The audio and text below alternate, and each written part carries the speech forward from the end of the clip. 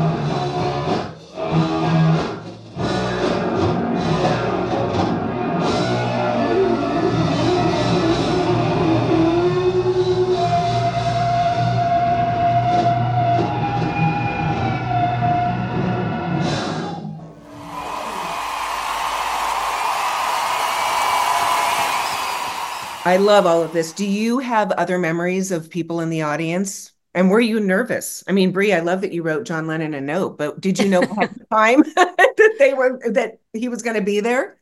No, I probably just saw him and it was a big deal. And, I was a fan.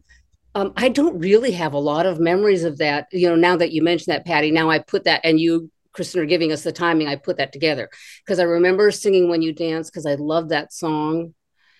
And I don't remember any, celebrities or any other people in the actual audience, but I just remember having. I wasn't scared. I wasn't nervous. When I get on stage, there's something that happens and every fear goes away. I love sound check. I love sound check because you get to go, not that we hadn't done the whiskey before, we had. So that was almost like home base, but you see the space, you hear the sound, you know what to expect. Then you can when you comes time to perform, you can let everything go and go on the natural adrenaline and excitement of the moment. Absolutely. Yeah. That's what happened that night. We were excited. Everybody, Yeah. Gene and June were in a great mood. I mean, Gene and Nikki, they were in a great frame of mind going forward and let's do this and let's rock harder and blah, blah, blah. And they were excited. We were all excited. It was a new direction and a lot of fun. Yeah.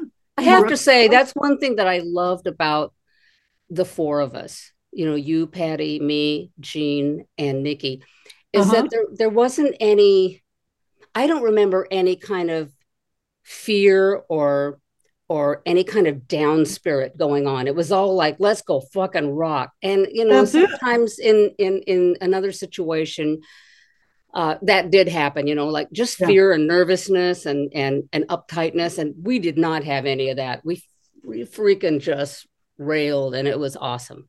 Good mood. Yeah, it was a great mood. I agree. We didn't have any drama going on. No drama, no uptightness. Yeah. Well, I think it showed in what we did, how we performed on stage. We all got, Gina and I, we went up front, became more, we were both away from our sisters, which, it's wonderful playing with your sister. You have a natural family harmony, but we were able to get up front and dueling guitars and stuff and just put out more stage performance, which was my aesthetic from Detroit. And Bree, you cracked it, man, on the drums. And Nikki was glowing. When I look back at the TV clips, she's glowing. She's enjoying it. So it was wonderful. Yeah, I have good memories. Yeah, thanks, Patty. And, I just wanted to say, because you said that, one thing that I love about playing is I love a deep pocket. I love a snap, a boom, cha, boom. I love a deep pocket. And I'm not saying that's better or worse than anybody else, but that's just something I crave. And especially because I sing at the same time, I need a fat back holding everything up, I'm not big on a lot of, that's not true. Maybe not so much now, but back in the day, I think I did a lot of things there was more fills and more parts, but mostly I just eventually got to playing that big, deep, fat pocket. So as a drummer, but thanks for saying that, Patty. I love that. Oh, we had fun. I have only good memories.